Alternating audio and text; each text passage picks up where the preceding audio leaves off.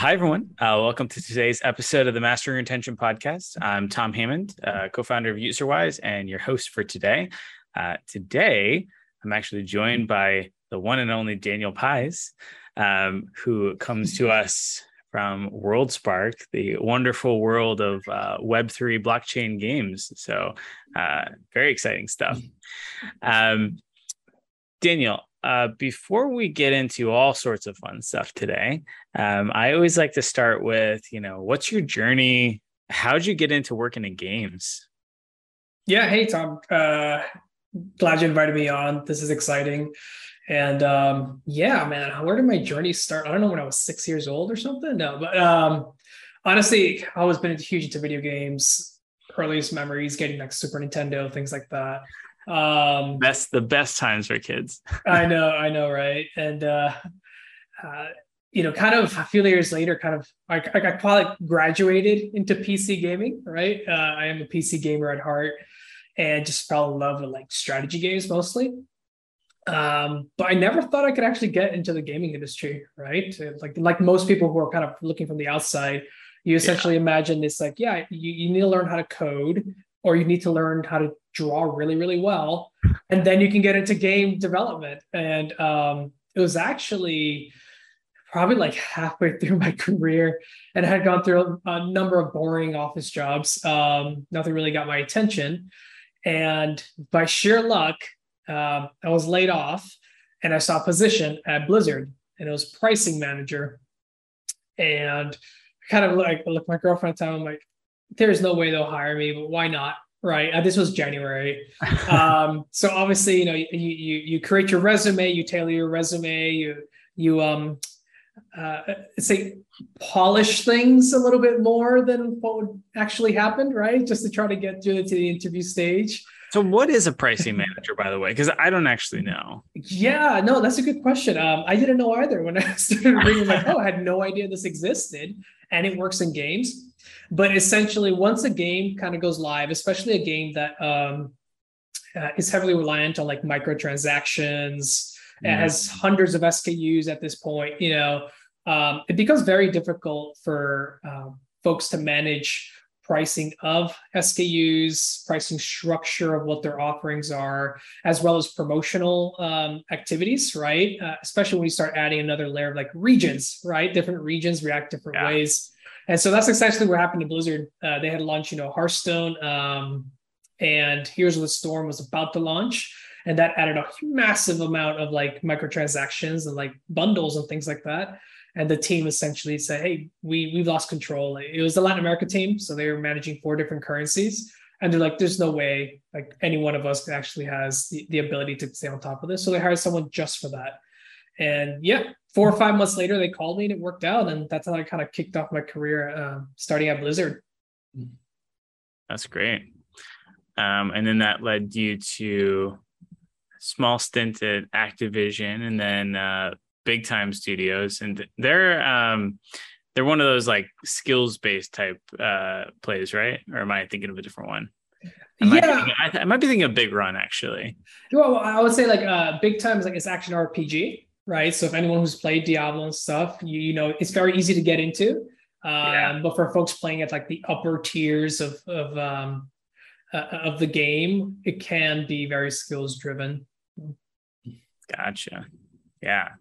And then you got sucked into this world of blockchain gaming. So tell me about WorldSparks.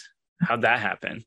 Yeah, actually, my first foray into blockchain gaming was with Big Time. Essentially, I felt bored at Activision. It was a very, very mature company, right? And I started reading about this thing of, hey, blockchain gaming and blockchain technology, and it's people are making a lot of noise about this, and it's actually very controversial. So it got me interested, and I jumped into Big Time. And Big Time essentially was building an action RPG that uses blockchain technology, has crypto tokens, utilizes like NFTs for some of their things. And that's kind of when it felt like going to university compressed into like one semester. You dive like headfirst into the deep end and you realize just how much there is to learn and how little actually the whole industry as a whole knows. And I think that's what interested me the most is like people we had a few examples of what not to do, but not many examples of like best practices, right? Or what can you do? So I literally started from scratch. Like, what is blockchain technology? Why crypto tokens? And that was a huge learning curve for me, which was awesome.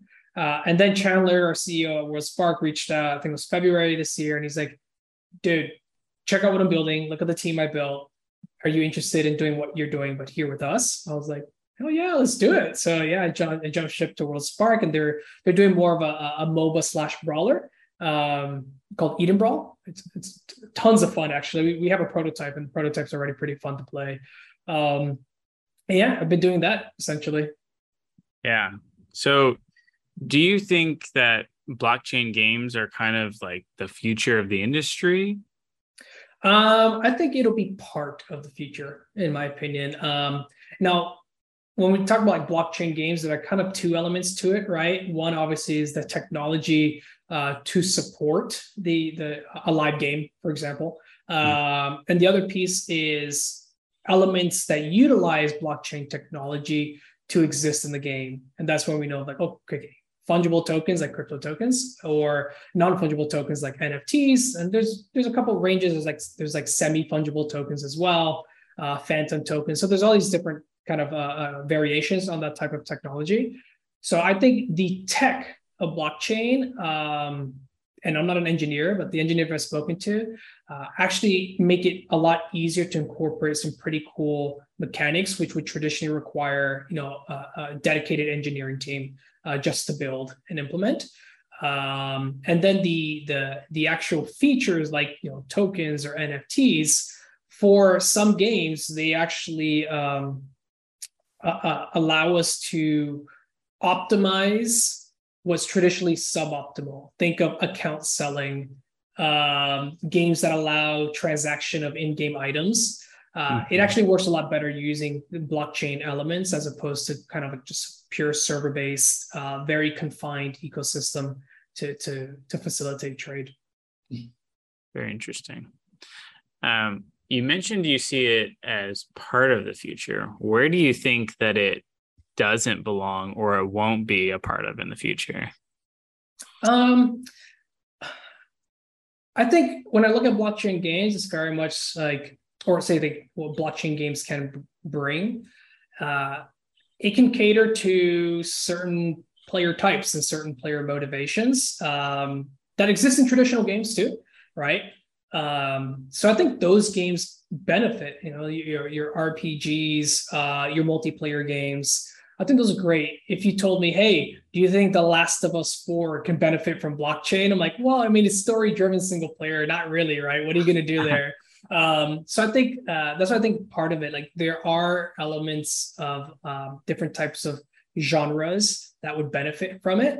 But I think the major thing is it does require a very big reset on how we think about player behavior and player interactions with one another and player motivations, which a lot of studios would be very uncomfortable with, right? What do you mean by like rethinking? Like what's different about it? Yeah, so I think one thing is going to the easiest example, right? Folks that are actually jumping into blockchain games today. Let's take your retail gamer, right? It's your single player, not your single player, sorry, your individual gamer, not belonging to like some play to earn guild or anything, just single individual gamer who likes to come in early, buy a couple of NFTs and start playing a game and earning tokens.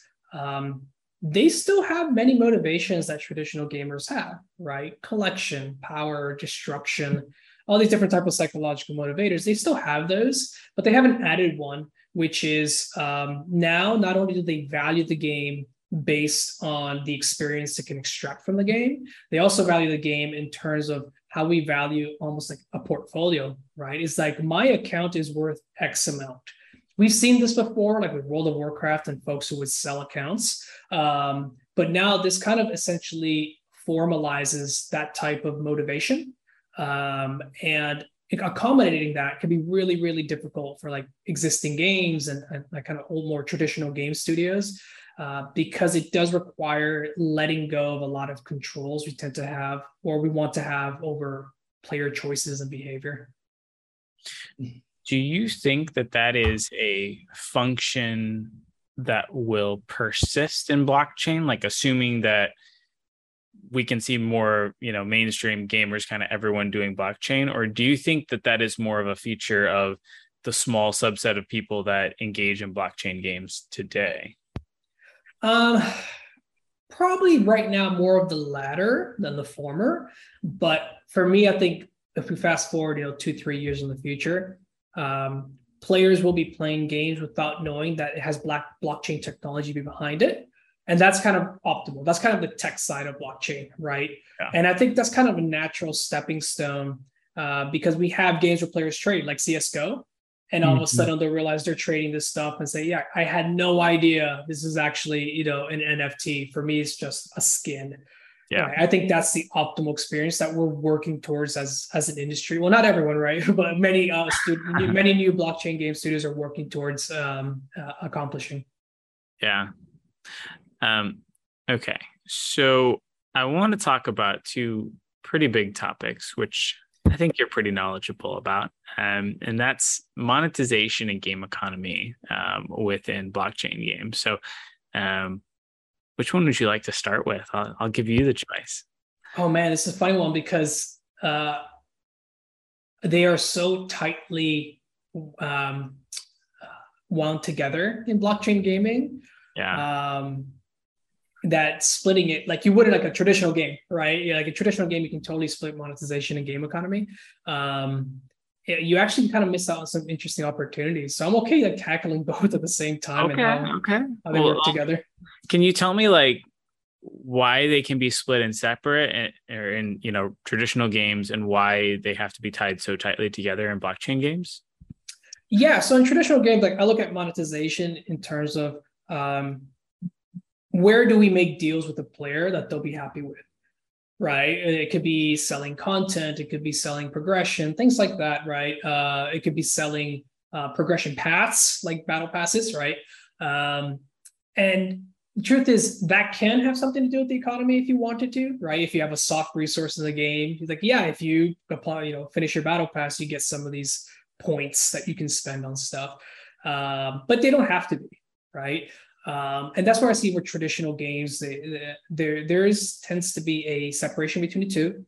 And normally they're completely different people on different teams that deal with them, right? Monetization could be like a PM or someone purely focused on optimizing an existing monetization design, like a subscription, for example, while the game economist is actually embedded with the developers on their team. And they're just kind of making sure that things don't break, right? And that's how I always saw game economy in traditional gaming is like, don't break anything. Like New World, for example, with Amazon, right? They broke it. You don't want that. Or when you have highly inflated economies, World of Warcraft became very highly inflated with all the gold. So that's where I see like the division between the two. In blockchain gaming, games can opt to, and they have opted to, essentially use the demand for a token or an NFT to also monetize. Now, that first generation of blockchain games, it was done.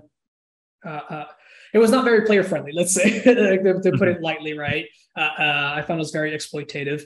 But in the second generation of blockchain games, it's more about giving players options. So players do want to opt to accumulate more tokens, to accumulate more NFTs for different purposes, for use or for sale, for collection, whatever. They can. And we can monetize that demand, and they'll be happy to do so, which I think is kind of this next step approach for the blockchain game industry. Interesting. Okay. I want to talk a little bit at like first generation blockchain games like Axie Infinity.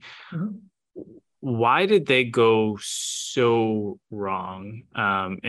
And are there ways that you can actually avoid that from happening in the future?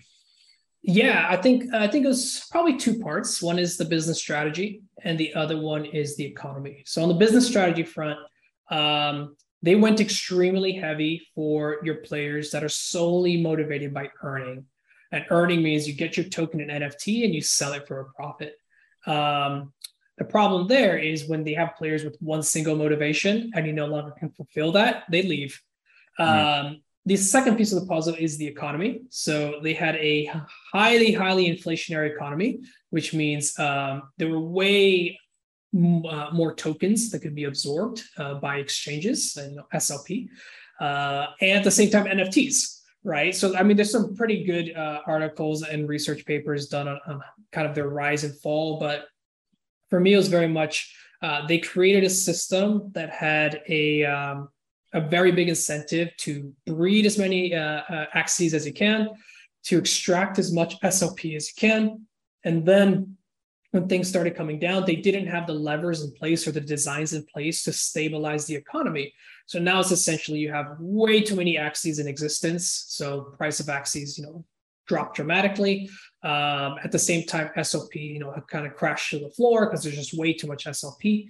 And there's no way to actually balance that because they didn't have the levers in place. They're trying to do axie land and make promises to try to stimulate, burning of these digital assets. But the truth is it kind of needed a full-on rework on, okay, how do tokens and NFTs flow into the system? How do they flow out? And they're kind of caught in this catch-22, which is if they do fix it, that player base that they attracted to, which was solely motivated by, essentially profit, they're going to leave. Right. So you kind of set yourself up for a very difficult situation to climb out of without a complete reset. Interesting. So, coming from more of a traditional gaming background and stuff, it is very, very hard to get a game economy right. And even when you think you've perfectly modeled it, sometimes you play the game and it's just like, oh, that one coin actually feels very not worth it. And you have to kind of redo it, even though your spreadsheet was perfect. But even as good as your spreadsheets can be, sometimes players will find ways that you didn't expect to kind of exploit the system, and suddenly your economy will kind of inflate, and you're, constantly trying to battle it with, the right amount of sinks and whatnot. But oftentimes I even see it, go beyond that, like World of Warcraft, or, I actually did a podcast about Hungry Shark World and how they reset their game economy. And in most of these games, WoW and that have managed to reset the economy. Now, most games can't. But those that do, usually they do it by like releasing a new expansion that just like gets rid of that old currency and makes something new. And they try to like balance that appropriately. I don't think you really can do that in a blockchain game. So like, how do you make sure, are there tools or systems or a way to think about stuff? Because you really have to like get it right the first time, right? I would say you have to get the holistic design right. Like I said, you don't want to be actually in a situation where you need to fix things, but nothing has been built for you to fix it with. For me, given that industry is still very new, the best examples come from real world, right? Real world analogies like how do we auction off forests for lumber, essentially, how do we auction off quotas for fisheries, things like that. And you start seeing different ways in the real world that governments and organizations try to establish the rules in which an industry can perform. Because not every industry, actually many industries do not work very well with a perfectly competitive market. Actually end up with exploitative behavior and monopolies and, essentially complete degradation of any resources. So there are lots of real world examples to base off of. For blockchains, you're right. You can't just say, hey, by the way, this token, we're not going to use it in the game anymore. We're just going to launch another one. Countries have done that before, right? When they launch new currencies, and there's some great lessons learned there. For blockchain games, I would recommend, or at least my approach has been so far, is overbuild the systems you need, even if you might not need them in the future, right? So it's very much three categories. One is like your passive controls. So just automatic balancing mechanics that exist, right? If the price of one thing goes up, does the price of the other thing help balance it back down? Then you have things that are more kind of your weekly or monthly go-to, like, okay, things are a little bit too crazy here. So I will actually reduce the bonus percentage of tokens by 2%. That's kind of like how central banks work, right? It's just small levers that you want to pull, but manually. And then the last one is kind of like break glass in case of emergency. Like, I think you always need a couple of those. Or like, yeah, someone came in, they completely destroyed the market. We need to, not quote unquote reset with a new token, but we need to kind of get 30 to 60 days in order for these things to kind of settle down. I think when you kind of build the designs around those three, you reduce the risk to your overall system. And the other one is it's kind of like a bonus, but it can vary by game. Is you have to ask yourself, what happens to my game experience if my economy implodes? Right? Like, can players still play and enjoy the experience, or does it completely kill everything? Right? Yeah. I think that's probably a question you got to ask early on. And then you kind of design your economy and your game accordingly. It's kind of what we did at WorldSpark at Eden Brawl. Even if everything crashes and burns, and NFTs are worth a cent or tokens are worth a fraction of a cent, it doesn't matter. The game is still playable. It's still fun. You still have access to all the heroes. Getting skins are a lot cheaper now, right? Is like that motivation is gone of profit, but all the other motivations are still intact. It's a very interesting way of thinking about it. Okay. So monetization. Now, given that we build live ops tools, I think about live ops a lot. And as games have evolved into this games as a service, live ops often accounts for 50 to 60% of a game's revenue, sometimes even upwards of like 80%.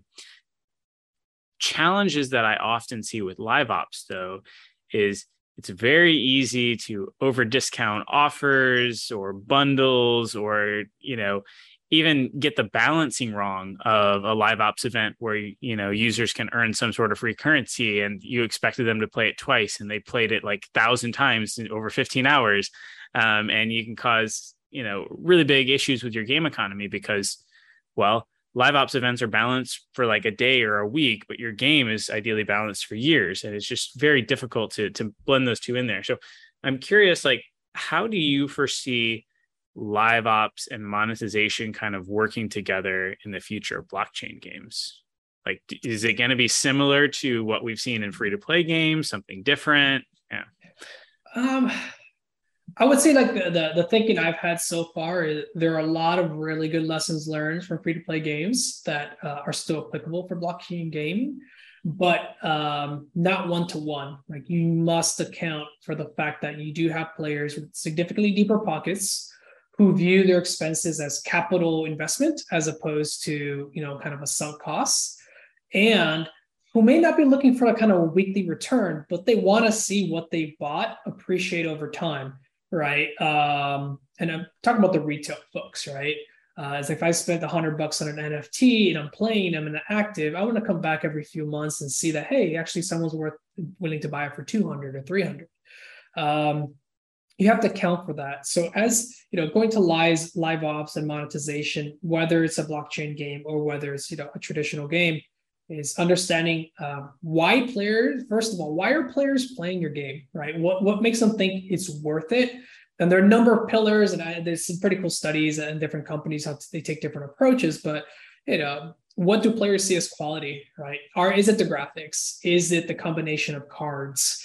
Is it the PvP system that you built? What is it that they really care about and see as contributing to quality? What do they not really care about? So as you start moving to live ops and the game is live, you want to monetize, those are the things you really want to piggyback off of, right? If players really, really like PvP, maybe it is time you introduce some type of PvP pass for them to progress, specifically just solely through PvP. And like, hey, this actually just amplifies the gratification I get from playing PvP because now I'm getting extra rewards. I think the other piece of the puzzle is when we're solely based on increasing engagement through in-game rewards, right? Be it soft currency or skins or whatever, that creates a really big content treadmill, and you're going to be limited by how fast your art team and your production team can actually churn these things out. So I think optimally can vary by lots of different, the type of game you have. You want something that is a good combination of both an in-game resource or reward, or also just an experience, right? It's like maybe I do want to grind. I love grinding, and maybe I don't need rewards. I actually want the achievements of it. I got the tower level 10. So I think it's just keeping that in mind, that you don't always have to give people tons and tons of actual skins and things for them to feel gratification for what they bought. You also have to look at the experience that you're giving them. And some experiences are very easy to design to be replayable multiple times. Interesting. So do you think that we'll continue to have things like, say, battle passes in Web3 type games that have become, super popular lately? Yeah, actually, for WorldSpark, I designed it using a battle pass system. It's a little bit of a hybrid, but the idea with the battle pass is it's very familiar to players. It normally has a very accessible price point for players, and it helps stimulate engagement, right? So even though traditionally battle passes need to be very generous, you can use that as a starting point and then go off in a different direction. So I think right now, our first generation of battle passes, like how Fortnite used to be, Call of Duty as well. It was very kind of similar in the sense that you launch a season, tons of content, people come in, lots of people buy the battle pass. Halfway through the season, they're done and they leave. And then folks coming in halfway through the season are like, I don't know if I have enough time to get all the rewards from the battle pass, so I don't think I'll buy it. So, obviously, like very high engagement conversion early on, and then very low engagement conversion halfway through.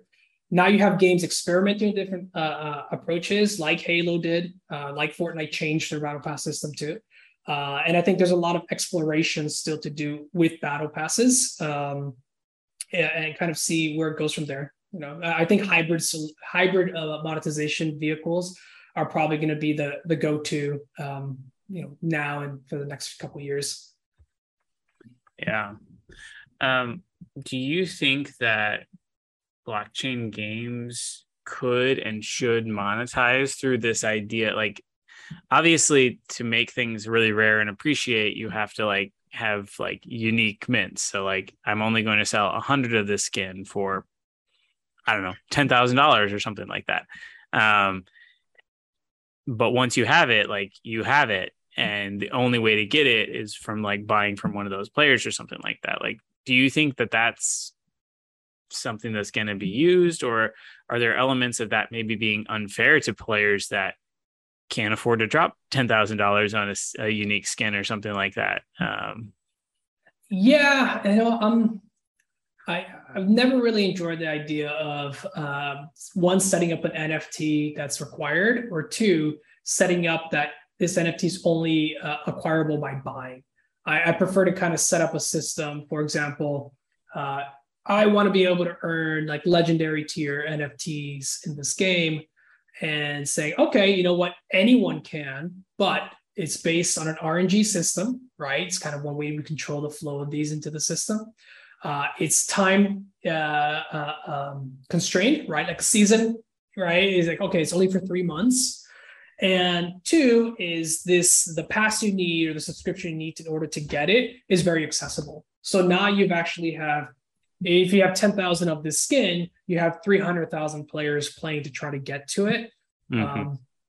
At the same time, I don't believe that every single type of NFT you put in there needs to be issue constrained, right? You can kind of say, hey, there is no cap on minting of these NFTs, but they're just really, really hard to get. And lots of RPGs have done it. I remember one moment playing World of Warcraft, and I saw someone flying by on a Phoenix mount that you get at the end of a raid, and the chance of that Phoenix mount dropping was less than 1%. And so you created a scarcity through engagement and skill, as opposed to scarcity through issuance. And I think that's definitely a path that blockchain games need to explore more. Yeah. Almost like the Diablo 2, high runes, where I don't think I've ever seen hardly any of those runes drop. And I've played, thousands and thousands of hours. Exactly. Yeah. I think, and players love that, because it's not just, I had the money to spend on this, but had the skill and time to acquire it. And then other people were like, all right, respect, like that's amazing. And if you do sell that and someone else buys it, people can look at the metadata, it's like, hey, actually, you weren't the one who actually earned this. You bought this from someone else. So I think that's definitely a path that blockchain games need to explore a lot more versus just kind of capping everything and to almost kind of like artificially inflate the price of NFTs. Yeah. What do you think about like land sales or pre-sales of skins and champions and whatever, like before the game is out? Yeah, I'm actually really on board with that. We actually have our pre-sale coming out this month. It's a small pre-sale, but I think what's really cool is when you look at like game studios traditionally, they either have to fund through some VC, and the probability that a game becomes financially successful these days is actually very small. The traditional game industry is highly competitive. So they need a VC who's willing to take a bet on them, or they need a publisher that's willing to take a bet on them. And in exchange, that publisher is going to grab a majority of their revenue for themselves, right? So it kind of puts studios in the bind of like, you have to really like what you're building, but you won't see all the benefits of building that. I think now with this advent of pre-sales of like NFTs or tokens, it allows studios to fund from the community, which I think is awesome. The only thing I always caution is with this industry the way it is, there are so many projects of people saying they can make games who've never made a game before.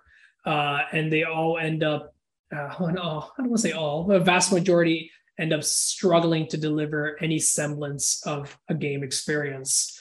And that makes it a very risky scenario for folks to come in and want to support a project.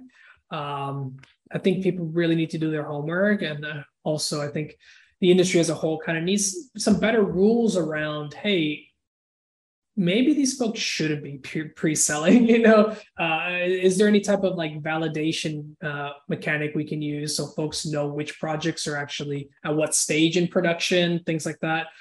Because there have been a lot of rug pulls, unfortunately. And it is a great mechanic, but like many things in blockchain now, it's just being exploited to bad ends. Yeah. I guess the reason I ask is like, it is so darn hard to make a game that is legitimately fun enough for players that want to like keep coming back and playing over and over again. That like, what happens when you do the pre-sale and players have a certain expectation and the game comes out and it's just not that fun? Are you just kind of stuck with it? Or, do you think maybe a better approach might be, I don't know, taking more of a standard soft launch approach of like, you just soft launch it under a fake name with no blockchain elements and just like test the retention and engagement and stuff to see like, does this seem like it has viable stuff? And then we add the blockchain and stuff to it. Yeah, no, you bring up something really important. Like with the traditional gaming industry being so competitive, we've all kind of learned how to minimize our risk when we go launch, right? It's like, okay, our alphas, how are our consumer surveys looking? What about our panels? Let's do a closed beta now and get, higher groups of people to come in. What do retention rates look like? What do the engagement levels look like? How many hours a day people playing? How many sessions are they playing? And we need to, right? We essentially need to, in order to improve our odds of becoming financially successful when we launch the game. Blockchain games, the blockchain industry as a whole has had both a blessing and a curse in that there's been a whole ton of money coming into it, which means there's a lot of money chasing very few good projects. And that means a lot of money spills over into projects that do not have good fundamentals, or they don't actually have the expertise to deliver their product that they say they will. So what I would recommend is any blockchain game studio, even if you've never made a game before, you can't rush it, right? It's like there are many traditional games that got rushed and they just fell flat on their face. So for blockchain games, especially if you've never made one before, you have to essentially experiment a ton and do lots of testing and try to figure out like, what is the core loop? Like, what is our differential experience we're giving players? Like for us with Eden Brawl, like our main mode has a ball, right? So it is a mix of like a MOBA with ball scoring mechanics and like, okay, this is our focus. This is what differentiates the game. And that's kind of where we go all in. You know, we add the characters and stuff, but if we were just to launch another MOBA, just like Dota or League or Smite or something like that, what are the chances we do well, right? We have nothing differentiating our game. So definitely I suggest a lot of blockchain game studios kind of stop and say, hey, build, get a prototype up and running, and then begin to iterate on top of that. Yeah, no, that's super interesting. I want to talk a little bit about the flow of money at a blockchain game, because at the end of the day, we're not just building games, we're hopefully building a game company that can continue to pay salaries of real people so that they can continue to make games and improve them. So let's pretend for a second that, like for Eden Brawl, that you price your battle pass at $100 and somebody comes in and they buy a battle pass for $100. How does that ultimately like get split up into like company revenue for salaries? I assume some of it may go back to players or treasury or something like that. But like, walk me through like where the money goes and kind of why it goes in those different places. Sure. So we have a bunch of pillars regarding the economy, but one of the decisions we made using those pillars was revenue, like cash flow, is for the studio. Token valuation is for the community and token holders, not the studio. And that is a really big one because many blockchain game studios generate revenue off their own tokens directly, meaning as people sync tokens, they go to an exchange and dump their tokens, right? Yep. That's terrible. That's not a good business model. Instead for us, so a player comes in, they'll get a battle pass for $15 to $30, depending on the tier of the battle pass. That revenue comes to us as fiat, doesn't come via token. It's, it's purchased with a credit card, debit card, et cetera, through hard currency. And then we take that revenue and say, okay, this is for studio operations, expansions, as well as kind of putting it in our piggy bank, because one of the break glass in case emergency type tools we have is the ability to use direct revenue in cash to buy back tokens and burn them if we have to, right? So it's kind of one of those emergency levers we have to pull in case things get out of control. And that we can do that precisely because we have a hybrid monetization models where we're making money off the sale of hard currency. And that hard currency is used to craft and it's used to buy battle passes and used to buy off-chain stuff from us. And then the token's appreciating value through demand for the token and use of the token within the game. But we're not saying like, oh, yes, token got up to $5. Let's go dump 5 million tokens on the market. That if you look at our tokenomics, like our treasury is actually very small of tokens because that's not how we are going to fund the operations of the studio. It's very cool. How do most studios do it differently currently? I don't know that anyone's figured out like the right way, but like, from what you've seen, how are others, currently kind of handling it? Yeah, I mean, a lot of games started copying Axie, doing a 2-token model, right? So they have one cap token, which sometimes it's a governance token, and that's what they use as their treasury. And then they have an uncapped token, and that's what they pay out to people. And the whole idea is they want to generate lots and lots of demand for the cap token in order to raise its price. And then they sell it, right, on the exchange. I think the problem with that model one is you do not pay your employees and your taxes and your contractors and your outsourcing studios in tokens, right? You pay them in cash. So you immediately introduce another level of risk there. And then the other one is this idea of accruing value to a specific token is kind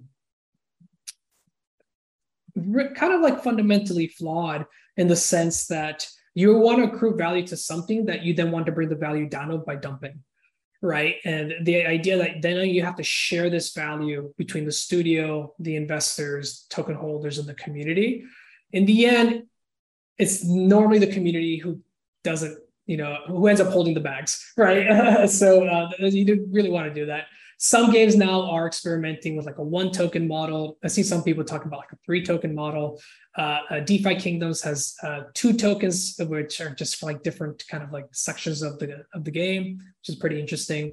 For us, we did 1 token, it's a utility token capped, and hard currency, which is like your Riot points, for example, right? Or your V-Bucks. So that's the mode we took, and it really fits the design we put together. And the hard currency isn't, that's like fiat. You buy it with real money kind of a thing, and Yeah. you can earn it on the chain. Correct. Yeah, it's not a token. It's essentially like V-Bucks, Riot Points, Battle.net balance for Blizzard. Yeah. Interesting. How did you guys do breakup of like did you do a similar to League of like you can only buy skins with your hard currency, or can you earn things with the blockchain tokens too? Yeah. So how we split it up was, rather than depend on us selling skins like League does, skins are earned. So you actually buy a battle pass, which we call a ticket pass, using hard currency, and 10, 15, $35, depending what tier you get. You use your hard currency, buy that, and then you play to progress it. As you progress it, you do get some off-chain cosmetics. And then at the end, you get a sock resource called tickets. Tickets are like, I don't know, gold in World of Warcraft, for example, right? It's non-transferable, it's account bound. It's not on-chain, it's off-chain. And then you use those to go into reward pools, that's where we have that layer of RNG. And the more tickets you have, the more, your higher chances of getting stuff in reward pools, which are NFTs and tokens, like different types of NFTs and stuff. So that way we've actually allowed full accessibility to everyone, because there's also a free track. I mean, you only get one ticket, right? But you don't have to pay a penny and you can participate. And it's accessible because it's cheap, as well as we control the faucet, because every month we distribute the rewards, meaning every month we decide how many NFTs and tokens actually flow into the system. And then people are just competing to increase their odds of actually getting an on-chain reward. But you're guaranteed all your off-chain stuff from doing your ticket pass, right? So it's very much a hybrid situation. And how we got there was essentially looking at what type of player do we want? What are their motivations? Like, okay, we have two types of players. Okay, what type of systems can we build that they're both going to be happy with the end result? And that's kind of what we designed around. And then the tokens were more about like an in-game resource, right? Like, I don't know, crafting materials that you have in RPGs. So tokens are used outside of an interesting staking mechanic we have. They're actually used to gain buffs, temporary buffs within the game, be it progression, reward chances, crafting, kind of in those areas, but not power, right? If we introduce power to a MOBA, you break the game. Yeah. Interesting. So you guys are really like leaning into this RNG kind of a thing where,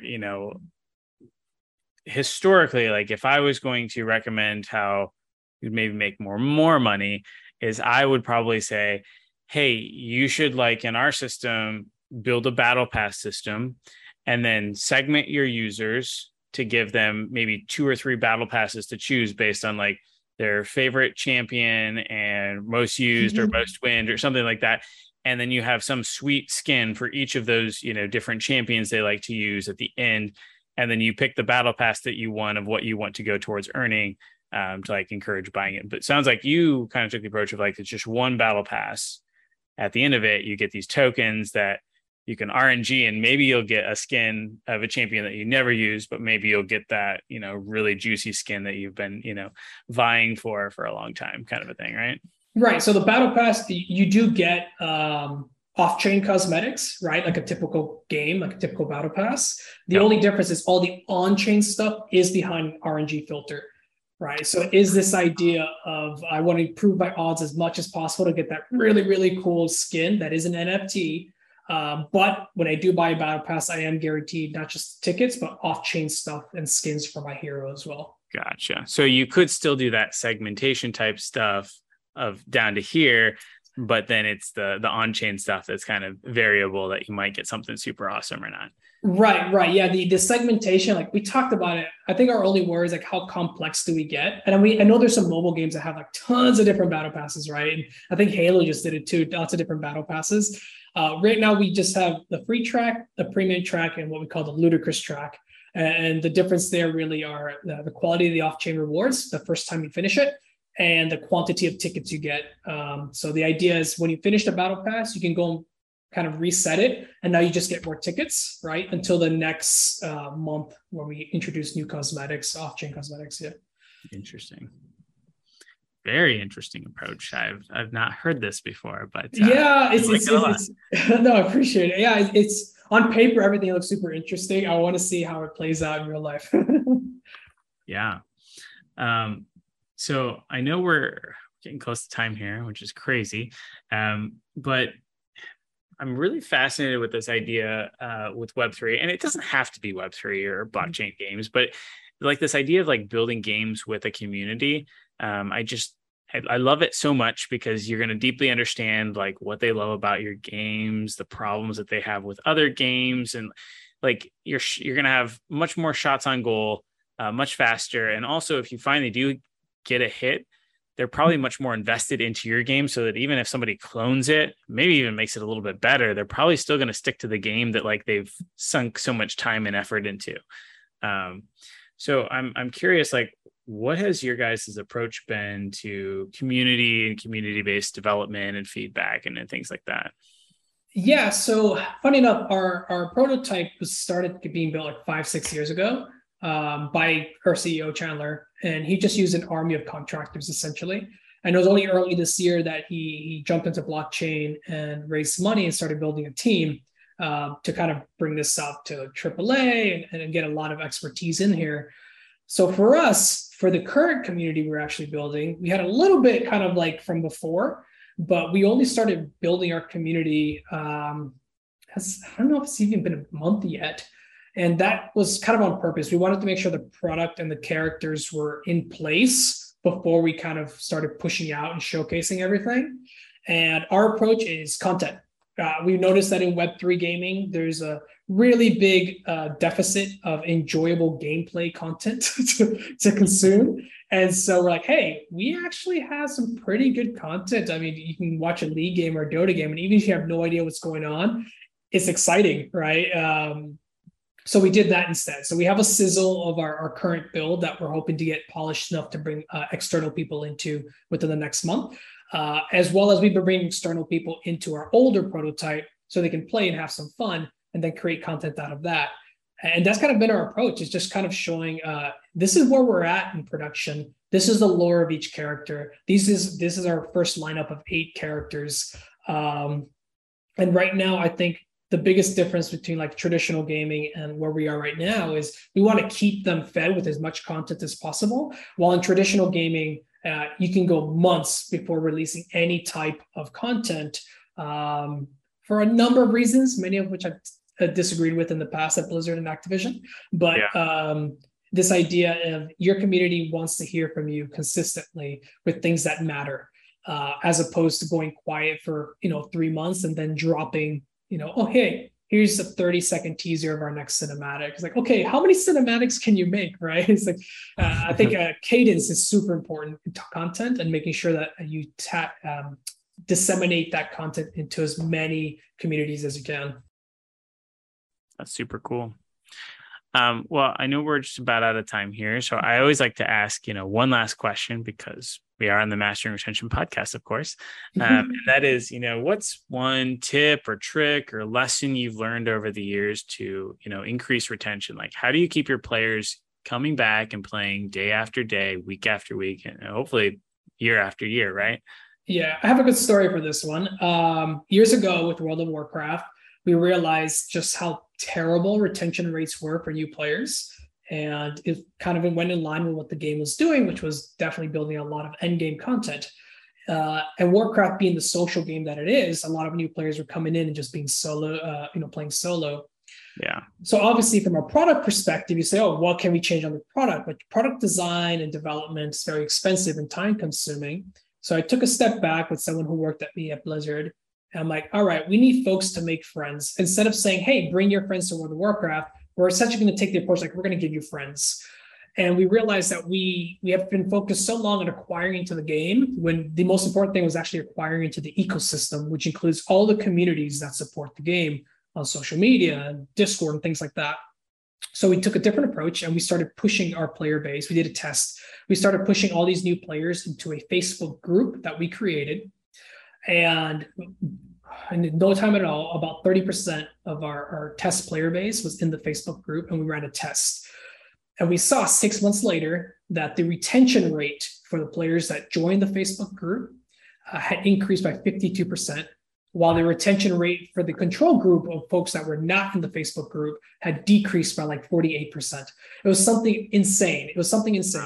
And so what we saw there was the social element obviously is key. People talk about it all the time. We were able to put numbers on it, and we were able to do it for free. We literally created a Facebook group for free and put it on the launcher, like, hey, don't forget to join the Facebook group. And then we ran our test. So that's the kind of one way you can kind of tackle retention there. Yeah, it's amazing that like the social elements of different games, like once you get into them, like I think I probably played Clash of Clans for the last I'm done now, but when I played it, like the final 3 years, like was pretty much just getting on because I had the obligation. I wanted to hang out and talk to the guild members and stuff. So yeah, it's crazy. That's great. Well, Daniel, if folks do want to get in contact with you or they have any questions or anything like that, like, is there a good way for them to reach out to you? Directly to me, LinkedIn, probably the best way to do it. And then for WorldSpark or things like more specifically to like Eden Brawl or Sparkadia, which is the IP, we do have our Discord and we have our Twitter, which is at Sparkadia GG. And you can chat with us through there. We are very, very active on there, especially recently. You can talk to us through there. Awesome. Well, thanks, Daniel. All right. Appreciate it, Tom. See ya.